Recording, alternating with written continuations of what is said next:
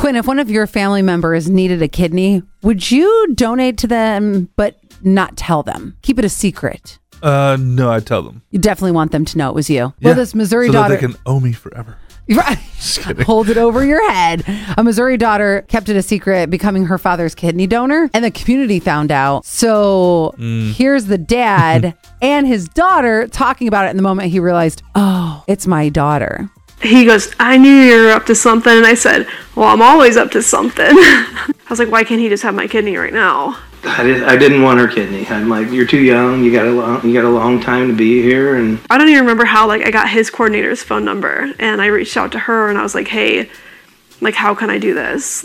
What can we start? And then as soon as he was good enough, basically, for the transplant, they started running me through a bunch of tests. Oh my God.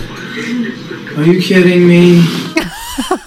I love it. Now, I don't want your kidney. Right. No, I'm just kidding. I would definitely give my kidney because the likelihood that I'm going to have to get rid of it for any reason, I'm trying to think. I know one person, my friend Heather in high school, her aunt needed a kidney, and I can't remember. No, I'm sorry. Her grandfather needed a kidney, and her aunt gave it to her. So it was similar. Daughter, father, daughter gave it to her.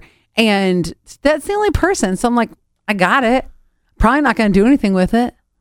Oh, well, I mean... Would you give yours up? I think at a later age.